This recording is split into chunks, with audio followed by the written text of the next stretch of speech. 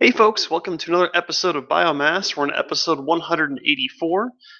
Bates running a little late, but we do have some good topics here, so let's get started at the top of the list with Soraya Zell for an introduction. I am Soraya Zell. I am a co-host here on the show, and that's all there is to me. Have you found time to actually play games and prep for the podcast about games? I tried Star Citizen 3.0 this weekend. So no. Yes. Does that count as a game, or is that just kind of like a tech demo It's ongoing? It's a game. I landed a spaceship on a planet. I landed a spaceship on a planet, darn it. It was upside down.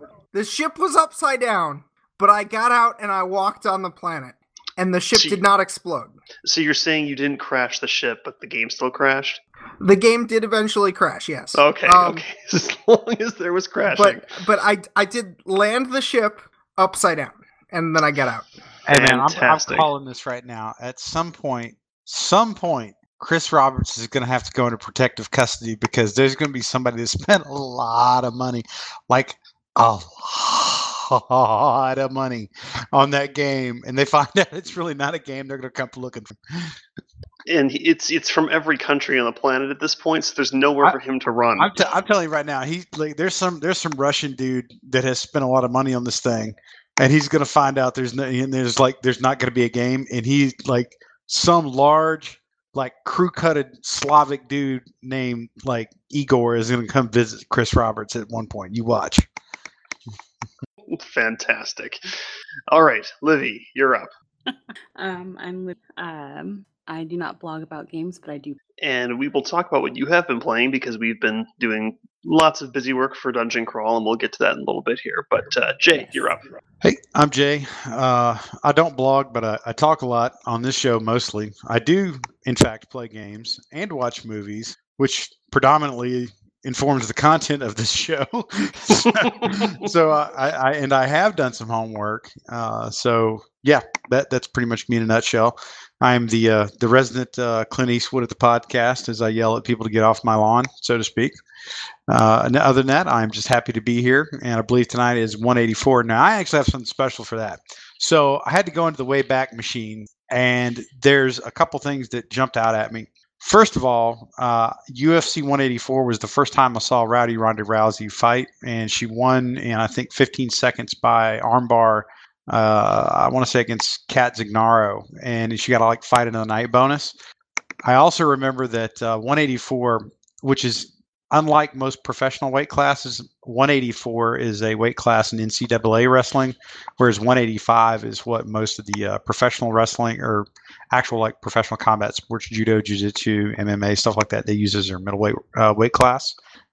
So those are my shout outs or not shout outs, but really my inane factoids about the number 184 that I can sling for the show this week. It's always educational with Jay.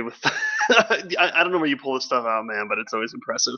I have a very large and deep reservoir of knowledge that does. My superpower is that I probably know everything in the world, but my Achilles heel is that I can never access it at any point in time at a place of my choosing. So it's I'm hell on the bar trivia game. You know, the little bar, get the little computer thing from the bar and you play the trivia game.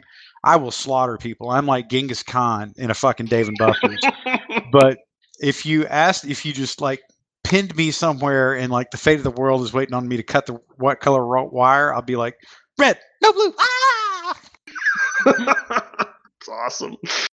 All right, sounds good, man. And I'm Pokey Draven. I help host the show here, and I do the Dungeon Crawl Let's Play series with Livy. So we've been busy with that, but like I said, we'll touch on that a little bit later. I think I want to start off with, though, is that yesterday, Livy and I went and saw Thor Ragnarok. And in which, have you both seen it as well, guys? Yes. Yes.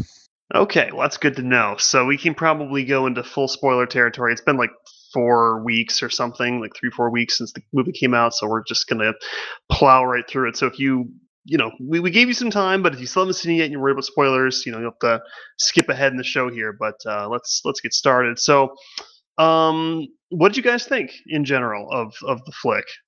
Like, is it and I know we kind of talked a bit about before that you thought it was probably better than the first two Thor flicks, which I would agree with.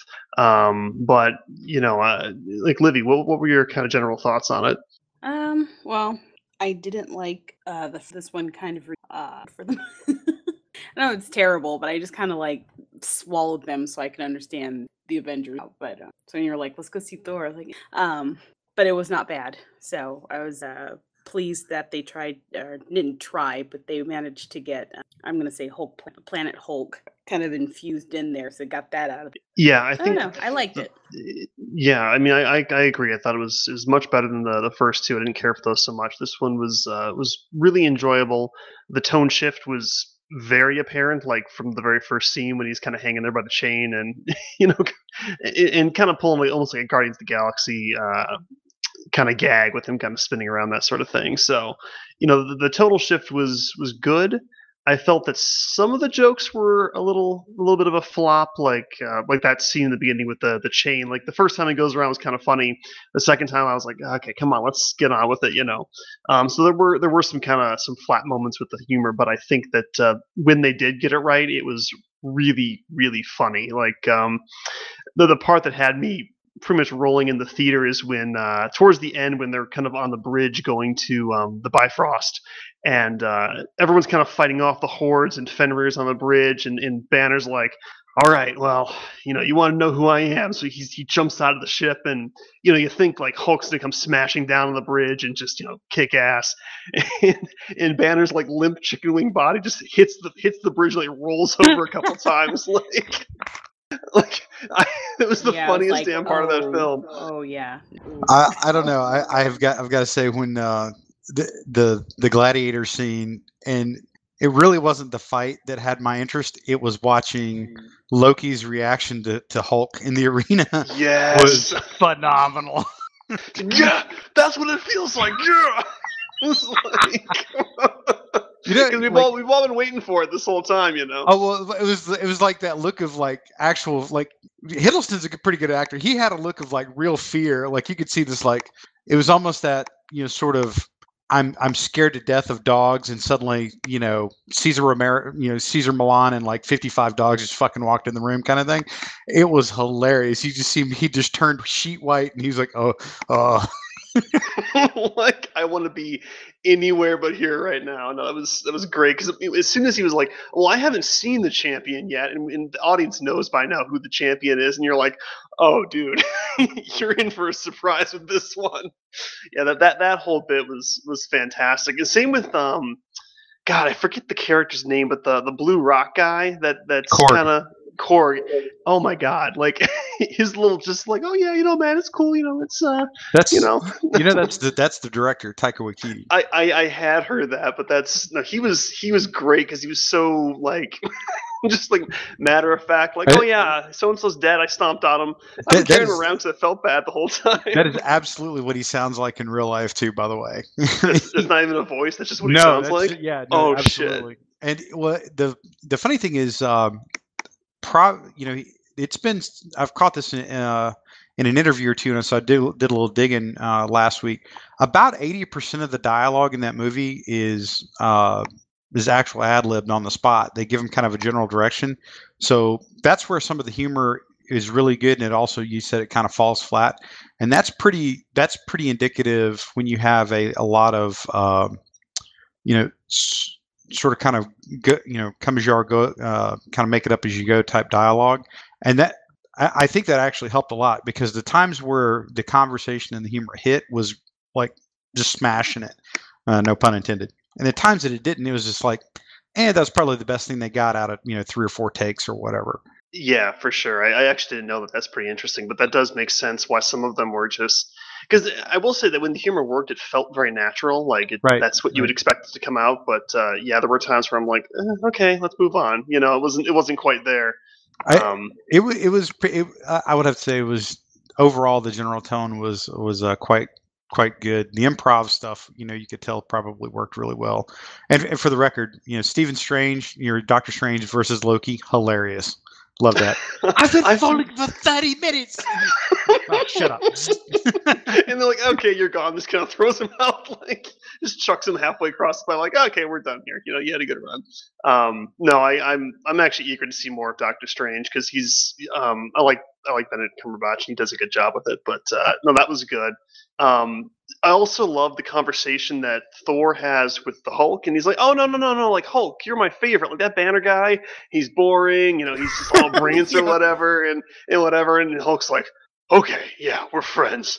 And then, like 10 minutes later, he's talking to human Banner, and Banner's like, "Oh no, Banner, like you're my favorite. Hulk is just like a musclehead. Like I don't even like him. Like you're my favorite. I love you and your your PhDs. It's great." And Banner's like, "Oh, okay, yeah, that's really nice of you." I'm like, Thor is such an asshole. Well, for the probably the 15 minutes of screen time that you have Bruce Banner, I thought that was a really, really well done job, of in terms of like just spot acting right there. So it was actually pretty good. Mark Ruffalo is really good. I enjoy him a lot as Dr. Banner. I think he plays very well in the Marvel universe. And frankly, he's the best Bruce Banner that I've seen, of the recent iterations of the Hulk. I think Edward Norton would not fit in the MCU style as a character very well. And as much as I like, good Lord, the other Australian actor that played him, Eric Bana, as much as I like him, and I do, he would also not have been a good fit for the MCU style Hulk. So overall, it's actually I enjoyed how that little almost it was almost, I'm not going to say it was a comedy. It was definitely an action movie, but it was very entertaining. I would say overall 8 out of 10 with Thunder again.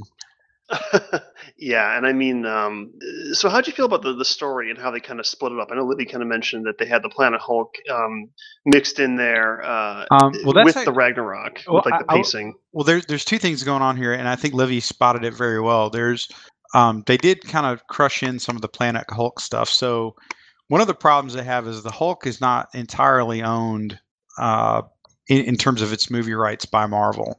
So it's one of those very weird gray area kind of characters. So they've already come out and said that they can't really do a solo Hulk movie. That there's a little bit of licensing rights, but they could probably work around it. But two, that character doesn't really work well by himself unless you really kind of progress the character. I.e., he's got to be able to talk and do something, and that's what kind of made the other Hulk movies not that great. You got some Hulk screen time, but it really becomes almost like a Transformers movie if you have too much Hulk and he can't interact as a character. So what they basically did, and Ruffalo, he's talked about this probably less than a month ago in an interview. It was pretty smart. He said, okay, look, here, if we were going to do a Hulk movie, here are the things we would have liked to have done in a Hulk movie. So they're going to split that character arc for the Hulk over about 3 Marvel movies. And this is one of them. And that makes a lot of sense in terms of that specific character. So I think if the other injections of the Hulk go, I think that's good. And the fact that they progressed him to the point where he can actually speak a little bit, and he can actually interact as a character, I think that's great. It wouldn't surprise me at some point if we see Grey Hulk, which is basically where he's sort of closer to the mind of Banner in the body of a kind of a smaller, not quite as powerful Hulk. He's gray, obviously not green. I think that's probably where it'll start going at some point, just so you can have better interactions with him. In terms of the Ragnarok storyline, I actually kind of like it. It's not really tied in any way to a comic book storyline, at least in the way that it unfolded on the screen, but it made a lot of sense and it kind of worked out pretty cool.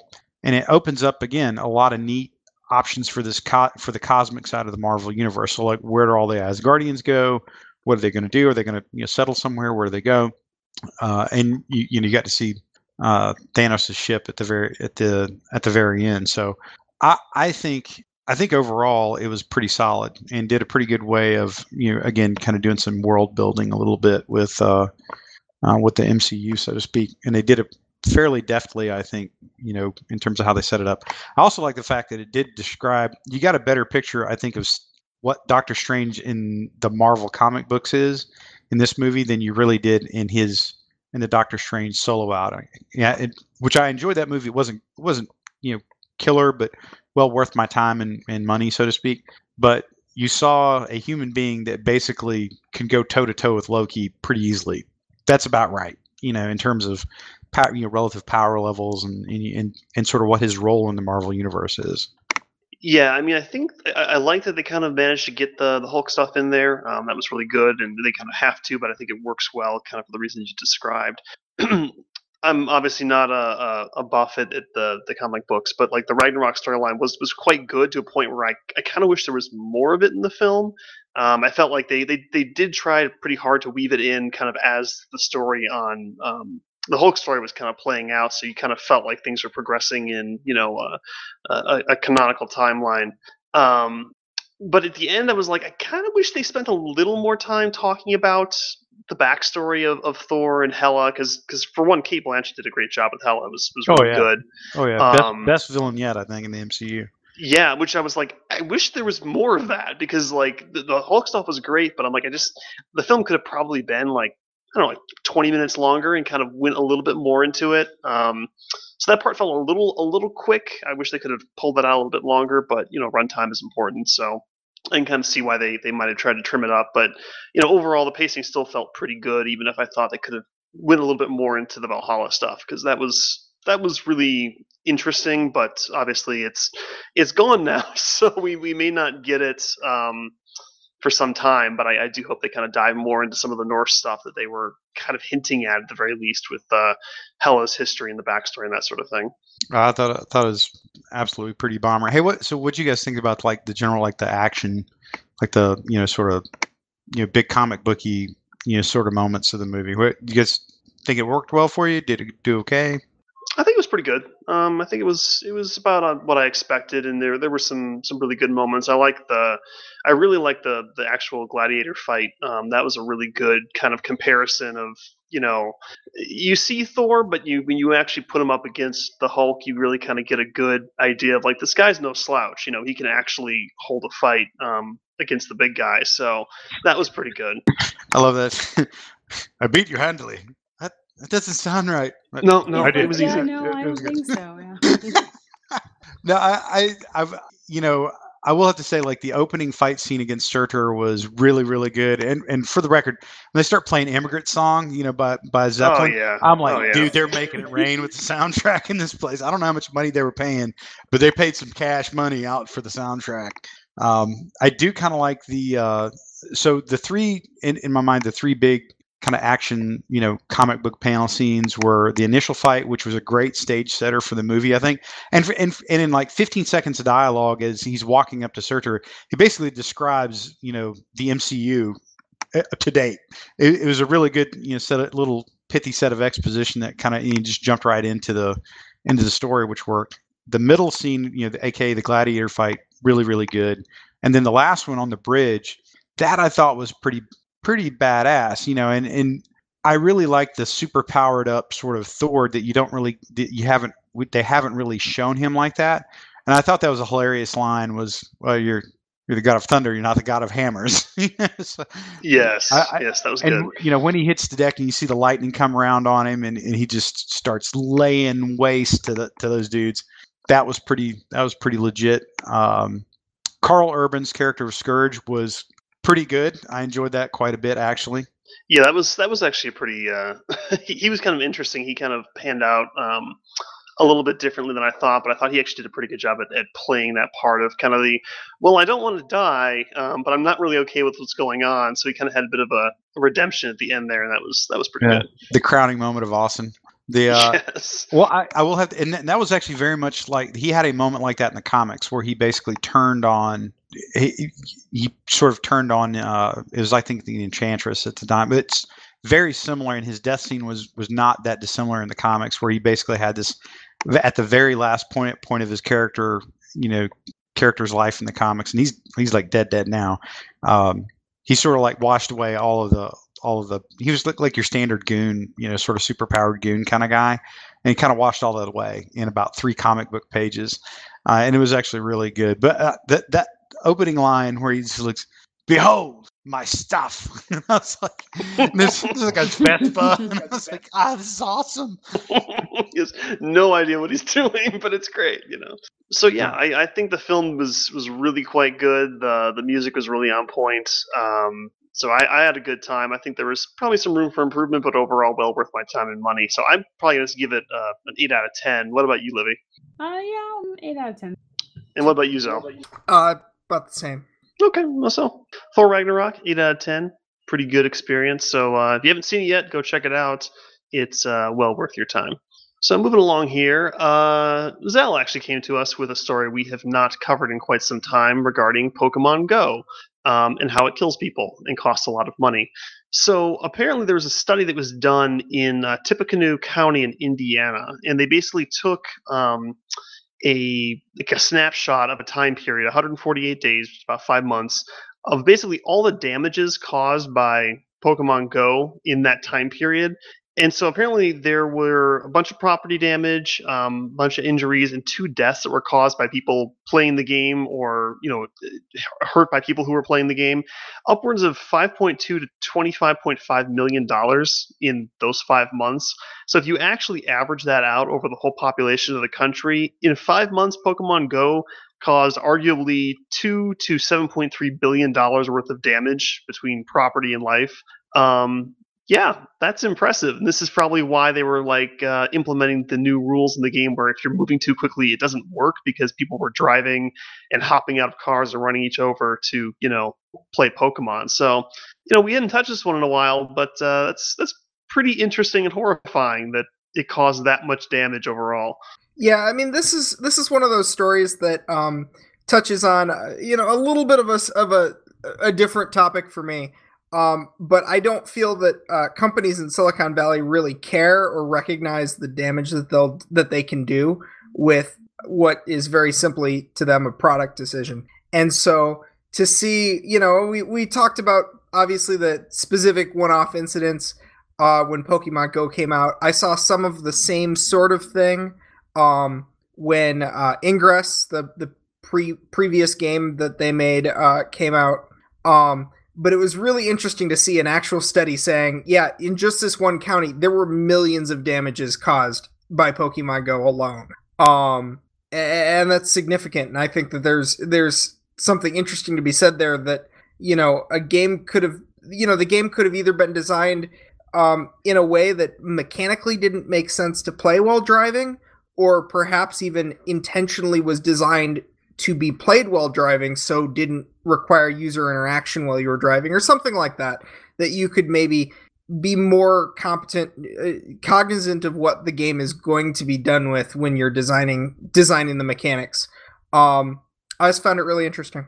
Yeah, I mean, sorry, go ahead, Jay. No, what were the kind of damages they were having? What was the general trend of instances that were creating the problem, I guess? Well, for the Tippecanoe County numbers, they said covering property damage, injuries, and 2 deaths. It was mostly people playing while driving or not paying attention and walking around and being hit by people who were driving. Okay, yeah, I can totally see that. And like I said, that's why they implemented that change in the game where if the GPS detects you're going over a certain speed, it goes, okay, you're obviously not walking around, so we're not going to let you do anything until you slow down. So people just drove very slowly and still did it, but defeating the whole purpose to get you out and walk. But at least it probably helped kind of curve some of those numbers. Yeah, no, I mean that makes pretty good sense. I was, like I said, I assumed it had to do with probably people wandering around a park trying to chase a Pokemon or Pokemon as I refer to them, and getting clipped by an ice cream truck or something. Yeah, it's stuff like that, or people just running things over, or crashing into buildings. And there were several reports of people just driving horribly because they're not thinking and not looking at the actual road. So it was a lot of car related issues. Yeah, one of the times I actually saw a helicopter camera. They had a video of this guy driving while playing Pokemon Go, and it was just amazing to watch. Before they eventually pulled him over, and I guess didn't give him a ticket.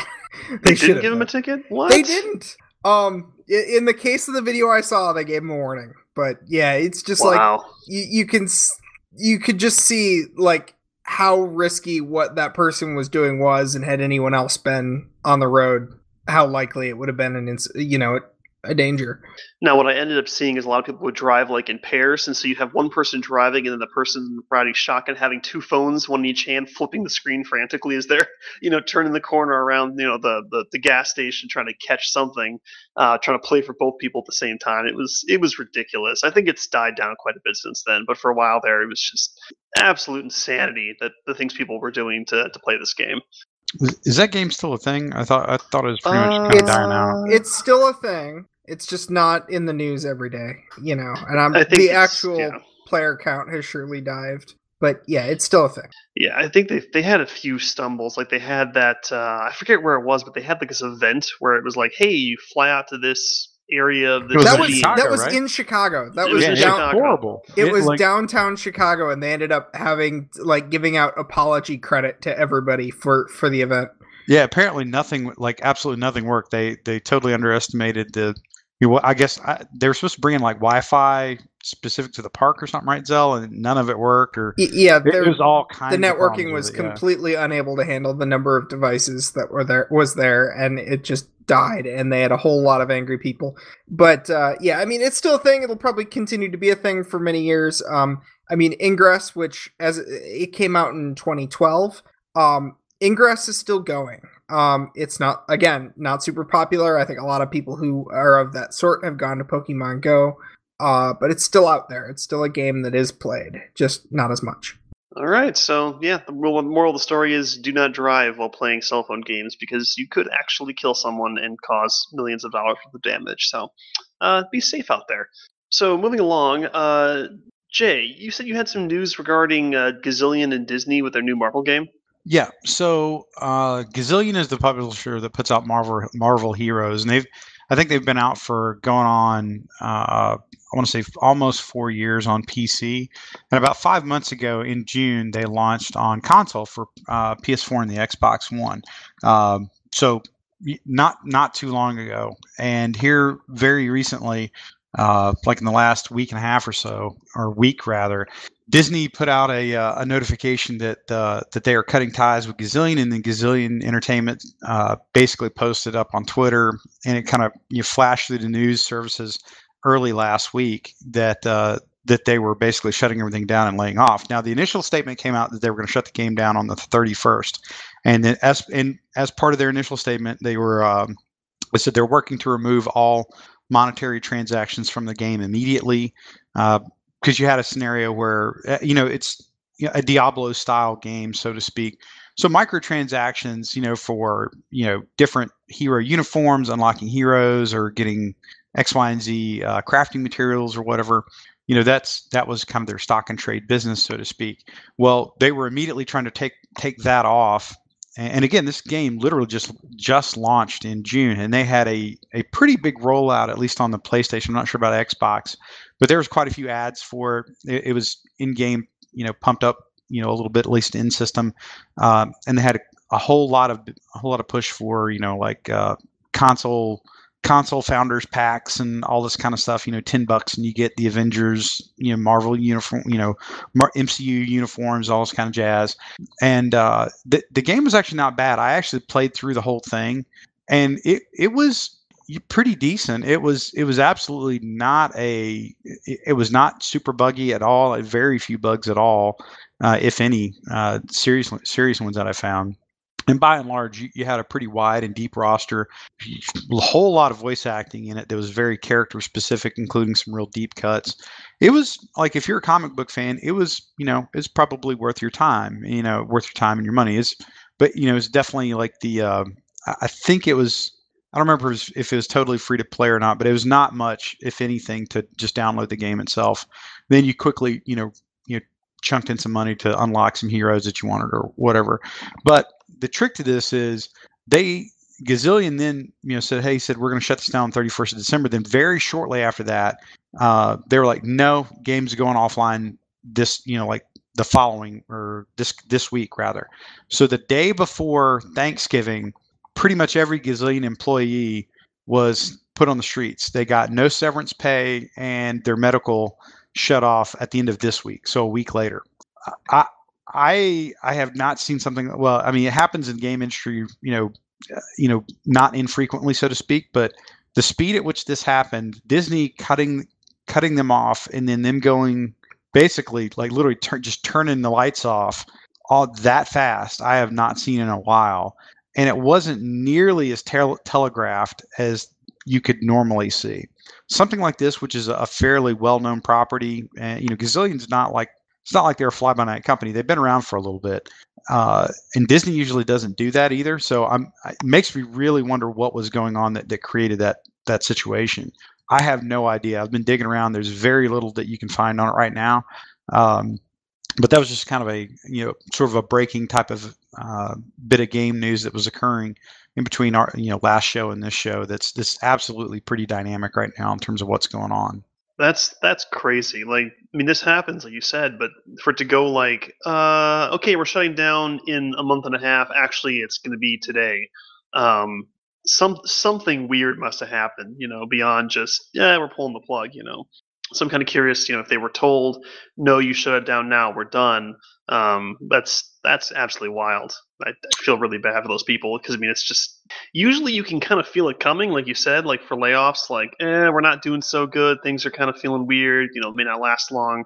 These guys are probably like, yeah, we're doing fine. And then boom, actually, I'm out of a job right now. That's really shitty. I mean, that's what kind of threw me is like 5 months after a console launch, so they obviously sank some pretty good, some serious developmental money into the console launch for the Xbox and PlayStation, and they rolled it out, and I don't know what their numbers were. But it's a little surprising. I mean, it's kind of interesting. In fact, I think, let's see, the PC version shut. Let's see, MarvelHeroes.com looks like they shut down at least that website probably about a week and a half ago.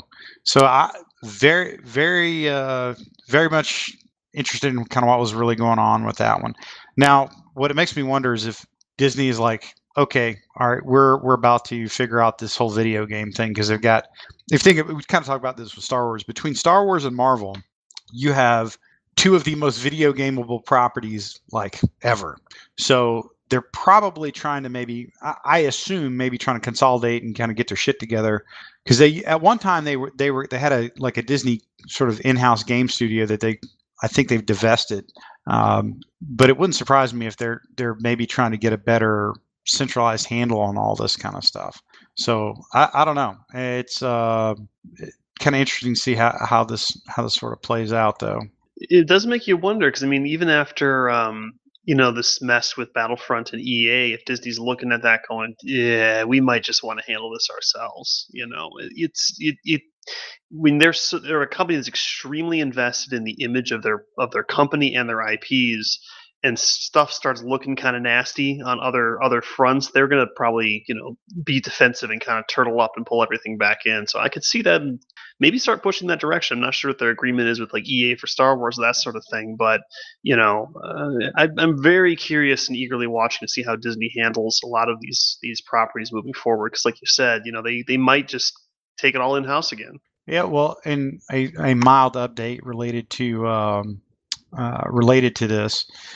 A couple of folks have actually started to take initial legal actions reference the Battlefront, like the loot box system that was kicked off by the Battlefront discussion. The government, at least a senator or some form of a senator in France has actually opened an inquiry in terms of predatory practices by EA. And Hawaii is starting to take a look at it too. So again, I'll be kind of interested to see how this works out. And again, it's pretty well confirmed right now that the CEO over at Disney gave the head of EA a phone call when all this was breaking, and apparently gave them a ceasefire, freeze, you better get your shit together kind of message. Yeah, no, that's a real interesting conversation that we'll have to be covering moving forward, because I think that this is a strong direction the market was going within the gaming community for. This is how we're going to monetize, and Overwatch really kind of brought it to the forefront, and everyone else pretty much piled on soon after. But it's this kind of hit critical mass faster than I thought it would, and I'm real curious to see how the governments react to it, and then how the gaming industry kind of takes a look at it, because they might be, even if they don't get regulated, they might go, we might want to reconsider how we perform our business, because it did not do well for Battlefront 2. Their numbers for sales are not looking good. Yeah. And that's obviously an extreme case, but it is still we should be careful going that direction with things. I'll tell you what, though. The interesting thing about that is because of the names involved. So EA, one of the biggest game houses in current existence, one of the least most well-known, let's put it that way. Disney, one of the probably the biggest corporate entertainment, conglomerates, like business conglomerates of all time. And then you've got probably, arguably the largest IP in terms of something you turn into consumable products in services and goods and entertainment in the form of Star Wars. All three of those things, it took something that big, and it was like, okay, something's got to go on with this. And like I said the other week when we were kind of giving an initial review of Battlefront, that game is not as bad as the reviews it's getting. But right. when the way it was rolled out and how all this unfolded, that it's permanently marred. That game will likely not get any better.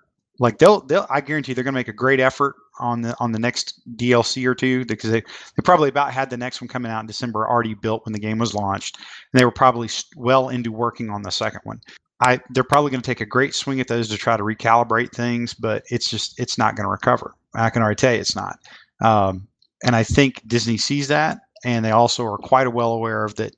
They don't want anything negative hitting the airwaves right before their movie, which is apparently one of the key points that Bob Iger, he's the CEO over at Disney, explained in his missive. Because apparently, okay, so there is there's a partial leaked memo that came out that was generated by Disney by their head of consumer products and interactive media, that outlined their concern as a corporation, and then their CEO Bob Iger's concerns, and then again several pretty key, even not like non-gaming media outlets like CNN. In fact, they're confirming that Bob Iger had a personal phone call over to the CEO of EA to describe their concerns and what they would like to see happen with this. So I'm curious to see how this goes. I suspect that if people will likely start to recalibrate slightly back towards a more Overwatch style, which is a pretty solid way of doing microtransactions that don't gate you to gameplay and actually drive that sort of dopamine-like addiction process that a lot of these other raw gambling activities probably do. So again, pretty interesting to see how this kind of all blows out together. Yeah, no, and I'm real curious to see where it goes. So, kind of tangentially related here, want to talk about Destiny 2, and specifically a story that came out regarding experience throttling. And this is related because the way Destiny 2 works is that once you hit max level, you still generate experience points by doing things in the game, doing strikes, doing public events, that sort of thing. And so when you fill up your experience bar, you quote unquote level up. Your character's level doesn't increase, but you're rewarded with what's called a bright engram, which is Destiny's version of a loot box. It includes various cosmetic things, emotes, shaders, ornaments for weapons to change their appearance, that sort of thing. They don't really affect gameplay that much, but it's it's more of a like you were saying before, like an Overwatch style of a loot box, which is working pretty well. The issue is that last week there was an event called Clarion Call, and the idea was, hey, if you go to this particular area and you do like public events with members from your clan, you'll get double experience. So you can try to kind of churn through and get more bright engrams in prep for the season change, which will come with some, they're going to remove some of the cosmetics and put some new ones in. So if you wanted something in particular, you could, get more experience, get more bright engrams, and unlock it, which is fine. It was a cool idea. What happened, however, is that players started to notice that as they were playing this, these events, these public events, which are kind of the primary means that people use to level up in Destiny, that like they get like 5,000 experience and it would fill like a large chunk of the bar. But later on, they were realizing that completing the event wouldn't give as much experience, or at least as much, of the bar as they were expecting. So what they noticed is that the the amount of experience, or at least the value of the experience they were getting by doing these events over and over and over again, was decreasing over time. And so they kind of called Bungie out on it, and Bungie came out and was like, yep, that's the way it works. We were basically, if you're doing certain kinds of events that are easily spammable over and over and over again, the game is designed to decrease the amount of experience you get, to kind of encourage you to go do other things that are, a little different, kind of force the player to change it up. And they said, you're obviously not happy with this system. We're not happy with this system. So for right now, we're turning that off. Everything will just give straight experience, and we'll go from there. And it's kind of interesting because players already knew about a different kind of throttling, which was the chests you could find. That after a while, if you opened too many chests you found randomly laying around, that eventually the rewards would kind of drop off to prevent you from spamming the thing over and over again. But people were pretty fired up about this experience thing, and I kind of want to get your guys' thoughts on it. If you think that this was actually a problem, or if it was an issue with how it was communicated, or what you guys kind of think. So I'll kind of open it to the floor. I guess part of me is like right now in the age of a lot of skepticism being thrown on game companies, reference how they monetize things. I don't necessarily think that this was nefarious on the part of Bungie.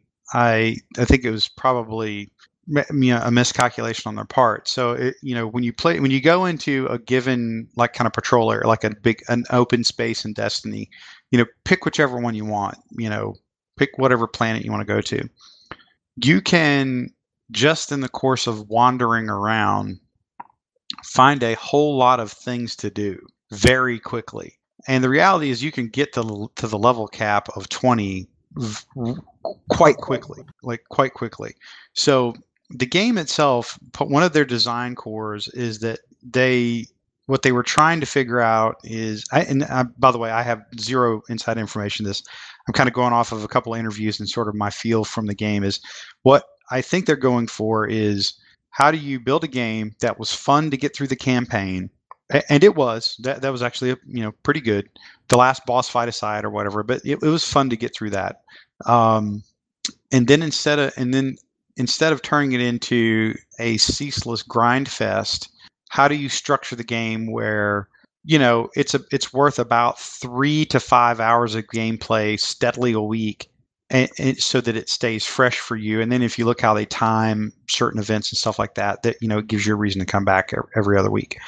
I think that was a design principle they were going off of. And the XP thing, they were basically I don't think it was necessarily tied to a direct, or there was not directly tied to a reason for you to spend real money eventually onto bright engrams to get shaders and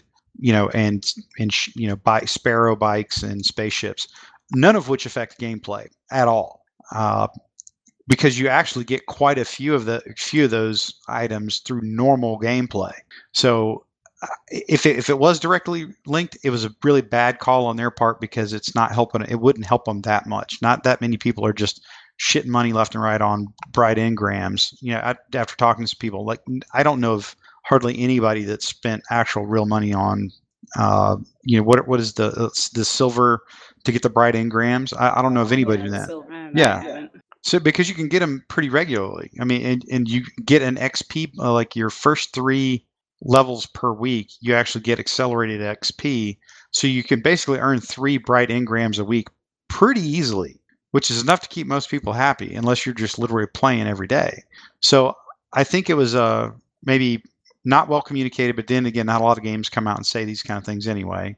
Because in theory, most games, when you level up, even if you were tracking by levels, like I'd be like level 40 by now if it was still going up. But most games, it's exponential. It's not like an even tier of like every 5,000 XP you get a level.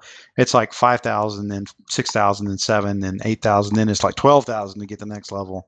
So that in a way is XP throttling too. You just make the pool bigger that you got to meet, even if your gain is the same, so to speak, but you're still grinding more. So I'm not willing to go full blown like grassy knoll, like conspiracy theory on this one. I think they're just working out how does the game economy work, so to speak. Because like I said, there's a shitload of stuff to do in that game if you do it. And you can very quickly outpace the content of the game, so to speak, right now. I think for me, the biggest thing is not that they had a cap or like a diminishing return system. Diminishing return systems are very, very common. I've played a good amount of World of Warcraft. World of Warcraft has had diminishing return systems since, 2003. That's not unusual. I think the big issue comes in that it wasn't well disclosed, and it does involve something that could be purchased with microtransactions. And if it's going to involve getting loot boxes, it should be publicly disclosed how it works. Well, and I think that the reason they were so quick to be like, nope, we're turning it off, is because they're looking at EA thinking like, oh shit, if they think we did this because of the loot boxes, we're gonna take it in the face. So they're like, let's just say that's not what we meant. We turned it off. Don't worry about it. We'll come up with something new. That I agree with Jay. I don't think it had anything to do with that. I see it as this is the game community that brought you the loot cave, where players will literally stand in front of a cave and shoot blindly at enemies that are spawning out of it for like 6 hours straight to get things to drop. Like the gaming community as a whole, and this is actually a really good talk I heard one time where someone said the developers have a responsibility to protect players from themselves, because players will often play a game, especially RPG style games, in the way that is the most efficient, even if it's not actually fun, and then they'll complain that it's not fun. Yeah, so I know those people. I'm friends with one. He doesn't get why I don't do things in the most efficient way possible. I'm like, because that's not fun. This is more fun. And it doesn't register sometimes. I get it. Yeah, and I think that Bungie's thought on this is, we're going to see if we can quietly make spamming things less rewarding over time to encourage people to stand up and try something else in the game. Like for example, like Crucible, which is the PvP game mode, is a very metered, matches last pretty much a set amount of time, give or take a few minutes. That doesn't have that throttling on it.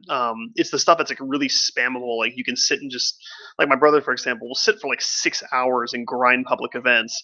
It's probably not really that fun, but it's the most efficient way of doing it. And they're trying to discourage that behavior by going, if you change to something else every so often, you'll get back to that full reward system. I think that was kind of their intention, because they know how the Destiny community is, or gaming community in general. But I don't think this is nefarious either. I think they were just trying to encourage people to try new things within the game. And I think Destiny has struggled a lot with trying to balance the game around a hardcore player base that will sit and grind the game for 10 hours a day every single day of the week, versus people who might sign on and play, 2-3 hours every few days, and trying to make the experience feel good for both those groups. And they're struggling with it. I think that they kind of bounce back and forth on several different things on which kind of group they're appealing to. And this is just kind of another example of them trying to find this awkward gray area in between that's going to work for everyone. And I don't think it's like, it's not like I said, it's not nefarious. It's just, maybe not the best way to handle it, but I can kind of see where they were coming from in my own speculation.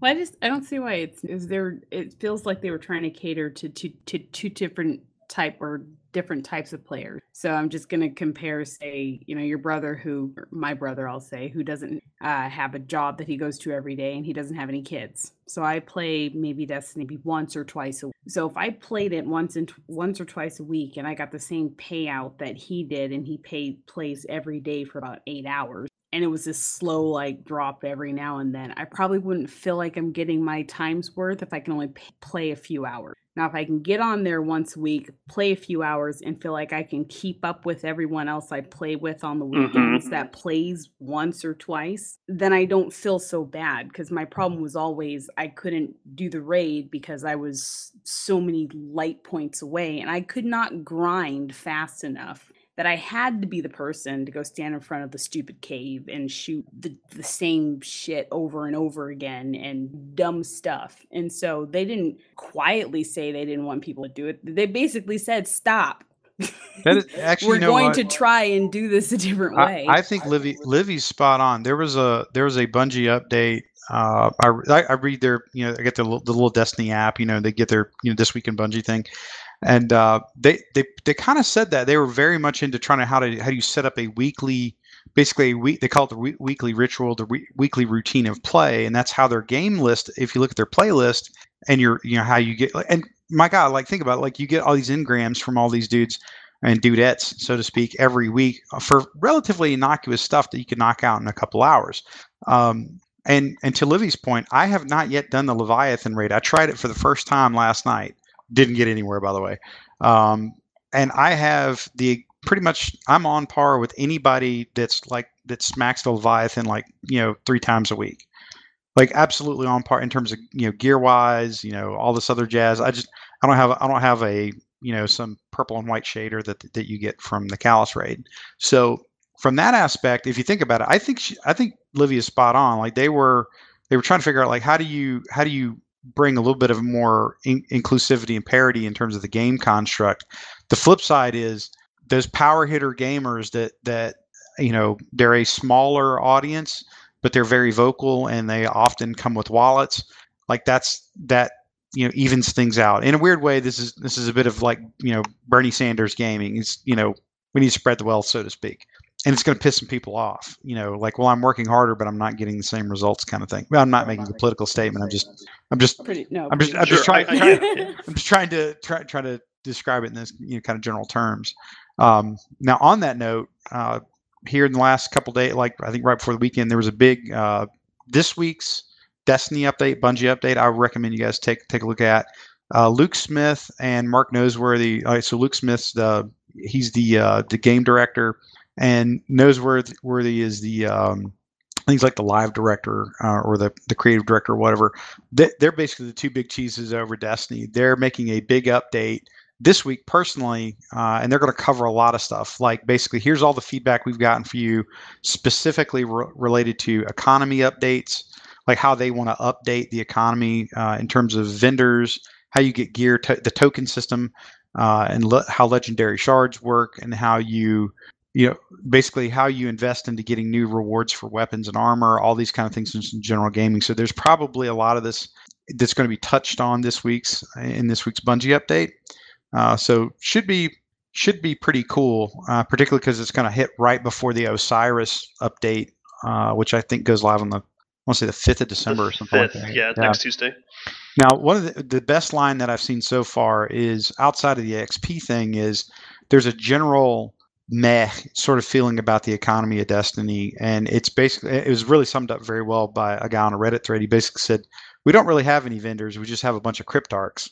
So cryptarchs are the people you go and you basically have them decode an engram for you. And that's pretty accurate. You can't actually pick anything of value that you want like you could in the last game in D1.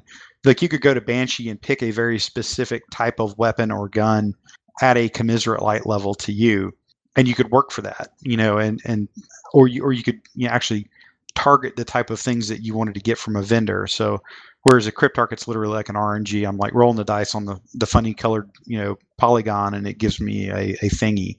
So I suspect not in Osiris, but probably in a subsequent update that there's going to be some changes to these things. And a lot of it will go back to how do you respond to a player desires about the economy, and then ultimately progression, like game progression, because I think they are going to increase the level cap in the Osiris DLC. Yeah, it's going to be really interesting to see kind of how they try to deal with that issue, that disparity between the people that want to play 60, 70 hours a week versus those who just want to pick it up every so often. I think you're right that the game is shifted more towards the people who just want to play or only have the ability to play a little bit each week but want to feel relevant. And that's making a lot of people kind of upset. Or maybe not a lot, but just they're making some people upset because they want to have that really deep, I can play this end game forever and feel like I'm making some sort of progress. And I think that these changes coming up at the next live stream should be really interesting. Really looking forward to see what they come up with for the Curse of Osiris expansion, especially with some of the stuff that's coming out of the YouTubers. It looks like they actually flew quite a few people out to Bungie Studios and had them kind of look at the whole expansion and kind of get some gameplay recording. They could post up on YouTube, obviously with some limitations. You can't see everything, but some of the thoughts are kind of mixed from what I've been seeing. Is that kind of the vibe you've been getting as well, Jay? Yep, pretty much. I mean, it is a small DLC. I've heard some people trying to describe it in terms of like the D1 DLCs. My understanding is about 3 hours of gameplay. So probably kind of like House of Wolves type. Yeah. You probably get. I'm guessing 4 or 5 story missions. Somewhere between 5 and 7 story missions that kind of take you down a path. But apparently, so in addition to that, there is another patrollable area on Mercury, which is described, I think, as a big disc or a big circular area that you move around in.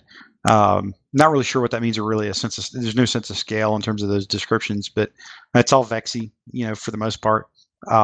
They did comment that the character building and sort of the background context, lore, story building that they do around Osiris and some of the things going on in the Destiny universe was exceptional. They said that was actually really, really good.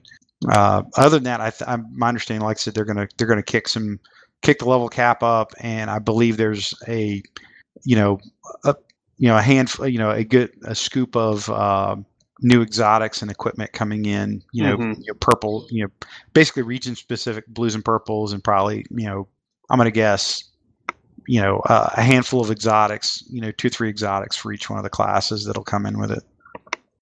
Yeah, it should be interesting. I always feel like some of these smaller expansions are always, I try not to think of it too much in, price for what you get. I always feel they're maybe a little overpriced, but they seem like they're trying to make this have a little more physical substance to it by adding, a new area to actually move around, and it's not just reusing everything you have already with a few new rooms, latched onto it. So they're making an effort. Like I said, I'll begrudgingly pick it up because I'm like, okay, I've got a bitch about always buying expansions for Destiny, but we'll give it a shot, and that looks like that's coming out, like you said, on December 5th. So not this Tuesday, but the following Tuesday. So looking forward to seeing how that goes, and hopefully it's a pleasant surprise. I like to keep my expectations kind of low for these, so it's not a big but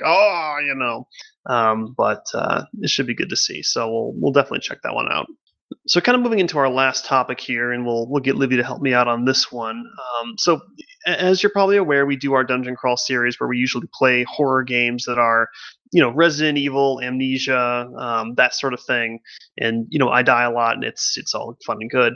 But I did want to try a different kind of game, and I had mentioned it before, but Nier Automata, which is the sequel to the game Nier, which is kind of a lesser-known PS3 title that came out many years ago. But this one had been getting a lot of buzz.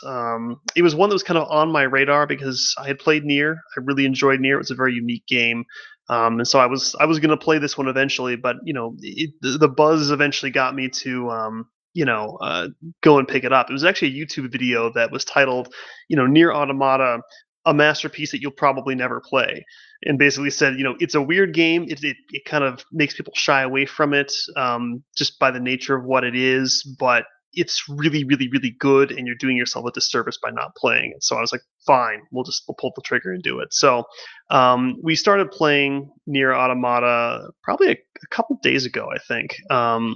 I think we've got like 5 or 6 episodes already recorded. They have to be edited still, but we're probably 4 hours in, 4 or 5 hours in, something like that. And it's a weird game, but that's kind of the whole point of the Nier franchise. I will say that Nier is not afraid to be itself. It is absolutely very much full of personality. That is its main selling point. Second probably being the story. But graphically, it's on the PS4. It looks like a PS3 game. So the graphics are very rough for what it is, for what the time that it came out in. But the point is not to look fantastic. It's to set a mood.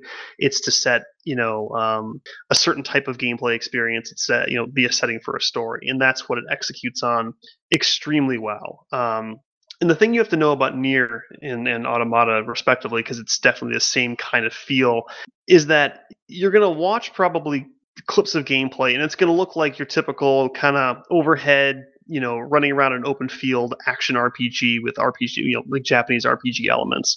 And that's part of it, but it's also trying to do a lot of other different kinds of gameplay, and it executes all of them way better than you would expect them to. So many times you'll be running along and you kind of go up like a ladder and you're running along like a walkway. Well, the camera will pan to the side and lock to the side, and the game will now play like a side-scroller platformer. All the controls are the same, but the camera is what kind of pushes you into this, like, okay, you're playing a platformer now. The game actually opens up with you flying in and kind of this like exo air unit thing where you're just you've got like guns mounted to like some big jetpack thing, and the game starts off in like a bullet hell style game where there's kind of enemies floating up and you have to shoot at them while dodging like slow moving projectiles and that sort of thing, and that's how the game opens. And it's like a big top down that's like, and then it's like, okay, now we're going to switch to free range mode. Well, now it goes to like a 3D perspective, and now you can fly the little air unit around and shoot things. And then it turns into this like Star Fox, you're dodging between, you're like going through a tunnel and you have to like dodge like pipes and stuff in the tunnel before you finally smash through the wall, and you're now in kind of that top down action combat game. And this happens in the first 60 seconds of the game. Like, it just throws you in and you're hit with like 4 different gameplay styles in the first 2 minutes, and it's like, what the hell's going on? But it's awesome. Like, it's really, really good. Like, it feels good from like a game feel perspective, because it's executed in a way that just feels natural, and I'm not fighting with the controls. It just feels good.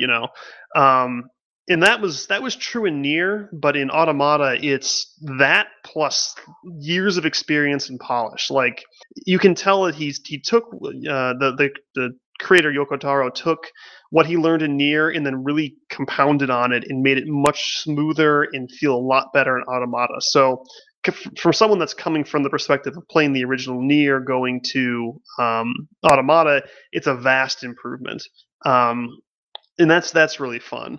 Story, I'm only a few hours in. I'm extremely invested in what's going on already. Just really interested. It's the kind of story where there's a very clear, this is obviously what's happening, but you kind of get hints of there's more going on under the surface, and you kind of have to figure it out as you go along. And that grips you really, really well in the story. Like, it's very clear.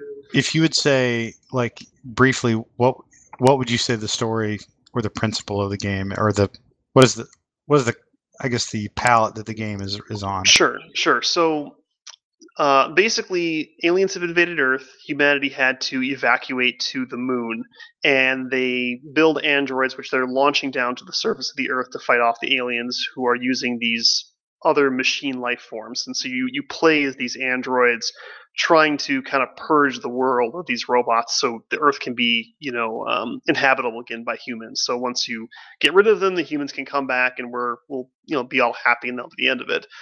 That's kind of the bare bones top level of the story. But even a few hours in, you're like, things don't seem like they're that simple. We aren't far enough to do spoilers, but it's clear that there's way more to what's going on than just that. Yeah, it's going to be one of those games where, of course, Nier being you have to play it probably 6 times to get all the possible endings. But I think it's going to be one of those plots kind of perspective of who you're playing it from. They have they're just doing their job, and then think of it from Machine's perspective. I mean, some of them are just sitting there, quoting, what was it? Jean-Paul Sartre, existentialist. Sartre and his existence before essence, existentialist question, but I think it's one of those, you're going to play it multiple times and the plot's probably going to change a few times, and then you're probably still not going to really know. So well, and that's how these games normally work. Like Nier, for example, there's multiple endings and you are expected to play through the game multiple times. I'm not sure how Automata is going to work. I would assume it's similar, but for Nier, you go through the game, and you get the ending A, and then it restarts you at about the halfway point in the game, and you get ending B, and then you restart again, and you get ending C and D. The ending A is usually very straightforward. Yay, you saved the day. And for Nier, ending B, it's the same gameplay, but you're given new information throughout the story, and it completely changes how you perceive what's actually going on, to a point where it's like, it's the same game, but the way you interpret the story is vastly different. So you kind of get that insider look of what was actually going on. And then the multiple endings kind of give a little more insight to what's happening, and usually you're forced to make a very hard decision to get the various endings and that sort of thing. So it's the kind of game where you have to be invested. They will usually tell you everything by the end, but you're going to have to probably play through it a couple times for them to actually give it all to you, because they want to deliver a certain experience based off of giving you very metered amounts of information, and they're going to change what they give you to change that experience over and over again. So that's kind of what I'm expecting from it. That's definitely how Nier was. Like, ending A is great. Ending B, you're like, oh, this is actually really horrible. I'm a terrible person. And then for C and D, you're like, actually, it's way worse. I'm really, really bad person. It's not the kind of game that's going to make you feel great about what you're doing, but it does kind of make you question some of the things you just are used to doing in games. It's a lot like Prey in that way, actually, where you look back and you're like, wow, I was actually really kind of being an ass this whole time, and I thought I was doing the right thing, and I wasn't. And I'm assuming Automata will be something similar, because Nier was absolutely along those lines. Livy, what did you think of the gameplay, just from your perspective of not actually playing it, but seeing it, from a third party? It looked very good and quick, because one of the guys that was working on it also worked with Tekken. You know my opinion on Tekken, but I think it looked like it changed with the different, the top down, the side scrolling. I was getting dizzy first, actually, the truth. No. And that's probably because I have vertigo issues. But I think the fluid of the fighting actually really nice to see as a person observing the fighting style. Of course, the added fan service. You're playing as a hot android woman, so I mean, there's that, because it's a Japanese They add game. the right bounce at the end of every move, and I'm like, Oh my gosh. please.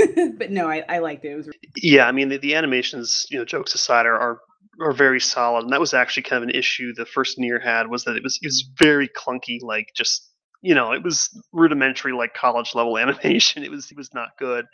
You can tell they had professionals doing this. It's all very smooth, very fast. It all feels natural.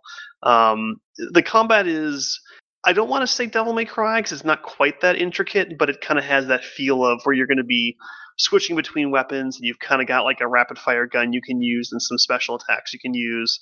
And you're kind of encouraged to change things up, and the game will force you to change things up by making certain attacks, not work against certain enemies. So, it feels really good. It looks really smooth.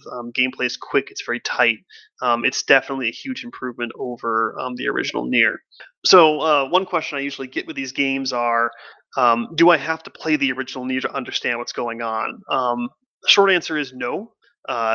Automata takes place approximately 7,000 years after the events of Nier, so it's a massive time skip, to a point where what happened in Nier is not crucial to understanding the story of Automata.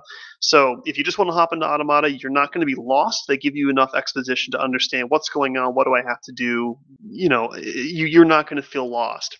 However, if you have played Nier, they drop really heavy references all the time. Like, it's a nostalgia engine, pretty much. Like, it's like, oh my god, they're playing that song. And you can kind of make some conjecture of, like, I wonder if they're hinting at this because they did this one thing or they said this one thing, because I know from my experiences in Nier what saying that thing means. And so I've been kind of trying to fill Livy in as we play, like, okay, well, they did that, so I think that's what they're referencing, here, because she hadn't played the original Nier. But it's not required, but if you've played it, you're going to have a real fun time playing Automata, because they definitely go hand in hand, and they've done a good job at making that connection feel very, very visceral without making it necessary. So I always do suggest, if you're interested in Automata, do play the original Nier, but you don't have to. You can also watch, like, one of those YouTube movies where they kind of chain all the cutscenes together. That's also a really good idea, just to kind of get the whole plot and understand kind of the tone that they're going for. But what we have done is I've put together, I got to kind of finish up the video. We'll release it kind of as an episode 0 for the series when we start putting them out. But like a 5-minute, very bare bones, like, if you just want a 5-minute quick explanation of what happened in Nier, here's what it is. So at least you can kind of get caught up to speed in the very, very the broadest sense.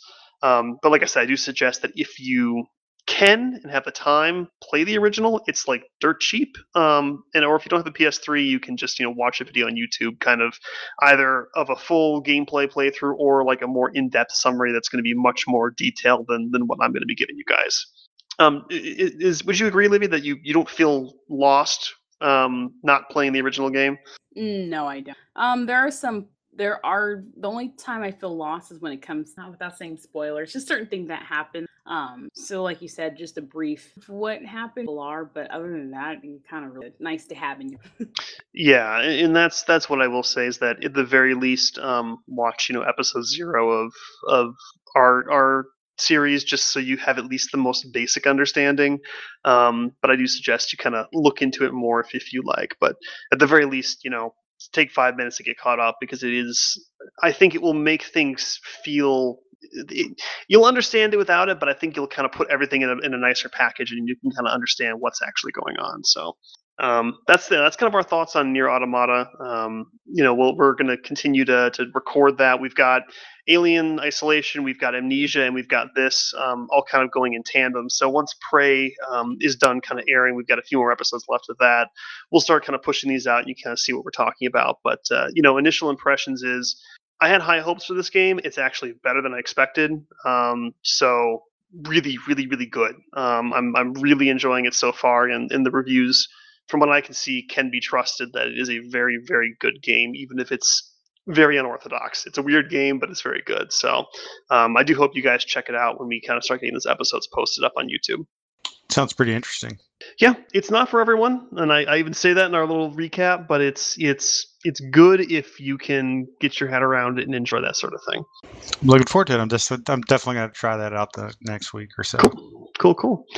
All right, so I think we're pretty good on time here, guys. So you good for shout-outs? Take that as a yes. Sure. Okay. My shout out is actually going to relate back to Prey, the game we're finishing up for our last dungeon crawl. It is on Amazon on sale for $20 for PC and Xbox. I think PS4 is $27. It's a good game. You should go get it. I really, really enjoy the work that the guys over there did making Prey. It's a fantastic experience. So I do suggest you go pick it up. So that's my shout out. Zell, what's up? I am going to be talking more about it in a future week, but I am giving a shout out to Star Citizen for giving me something fun to run around on, and many more ships that I can fly. It was, of course, conveniently with quotes, timed around that they pushed it out to a lot more people right before their anniversary sale, where they have 2 new ships you can buy, one of which is priced in the fun $550 level. AK, I'm not touching it, but it looks cool. Yeah, shout out to that for finally coming out, something that was expected in August. All right, sounds good. Livy, you're up. For once. You're killing me. Shame on you. I know. It's so horrible that somebody doesn't have a shout out ready actually, to go. I do. A shout out to and I forgot the name of it, the Mill Avenue, what is it, the Harkins Campbellville Theater, for working hard to trying to get up to date anime for, I'm pretty sure, and I mean that this one's really up to date. I think it was put out last weeks ago. Was it last week? I think it was the 19th, so maybe a week and a half. Okay, it's crazy for Fate Stay. Help me out with it, because I'm going to make it sound really bad. Heaven's Feel is the name of the... Heaven's Feel. Yeah. For the Fate series, and it was very good. I can't wait to see the second part, so I'm hoping they're going to get it, because I do like supporting that one. It's a local theater on Tempe campus, has what they say Mill Avenue. It's a historic district of Arizona State University, and so every rental space there is very expensive, but it's they work their arses off to keep their space and that whole avenue. So every time you get a chance to support someone down there, it's nice to see it's still alive with everything popping up, it trying to suck the life out of it. Cool. All right, Jay, you're up. Okay, I've got a very special shout out to 2 unknown Destiny players by the name of Dimitri and Paris. So, no shit, there I was, 2,100 hours, game time. Kids have gone to bed. Everything's ready to go. I'm like, I am going to try the Leviathan raid. I started a guided game. They're not joking about the 45-minute wait time if you're asking for help, by the way. So no shit, there I was at 9:45, aka 45 minutes later. I get picked up by a group, mostly all in the same group. They clearly been playing with each other before. Younger than me, generally probably around Bates' age or less. A brother and a sister named Paris, brother Dimitri. And they were using their real names, not their screen names. So I've got to tell you, we were horrible in the raid. I got no further than like the little dog area, which I guess the first area of the raid. But the conversations between those two was phenomenal. It was well worth the price of entry and like the hour plus that we messed around in the raid before everybody like had to quit and their mom yelled at them to get offline. So Paris is clearly the older sister, smarter, and a phenomenal, and actually a fairly talented gamer. She was on point. Brother Dimitri, not so much. So highlights of the evening. Dimitri, you died again. What the fuck are you doing? Dimitri, just stand here. No, Dimitri, you can't do this. And you wonder why I got better report cards than you, Dimitri. That was one of my favorites, by the way. Oh damn! Oh my god! I mean, and this kid is just taking it. He's like Rocky getting clubbed in the face by Dolph Lundgren. It's just, you could hear just shot after shot going in. He's like, it's not my fault. I didn't. Then the sister goes, and she can't be more than a year or two older than this guy, if at all. She's like, do I need to come in your room and show you how to do this? It's like, oh my god. And it's very clear everybody else in the group is used to this. I'm not. I am dying laughing. And then Paris swings over and goes, Jay, you good on the right side of the room, right? You got this. I was like, absolutely. I'm all good, Paris. No problem. I was like, Roger that. I was like, I got into my serious business, like my work voice, so to speak. And it was funny. So I start calling, I start basically like, okay, well, I'm going to have to treat this fairly seriously so I don't get like actual just fucking throat punched by a 14-year-old girl. But just the stuff that was coming out of her mouth and just the way she was absolutely crushing her brother, this poor kid Dimitri. I don't know what their life is like, but I can only imagine that poor Dimitri, who for the record did not seem very bright, but he seemed like a nice kid. I don't know what he's going to be when he grows up, but it's probably going to be a professional sports referee. Or something that requires him to be yelled at a lot and have basically no emotion and just take it. So shout out to Paris and Dimitri. Oh, that is fantastic. I wish I could have been there. Okay, good stuff, guys. Good show. So I just want to thank everyone for tuning in. Thank you if you watch our Dungeon Crawl series. We always appreciate the feedback on that or the show. And yeah, so we'll see you next week. And everyone, have a safe week out there.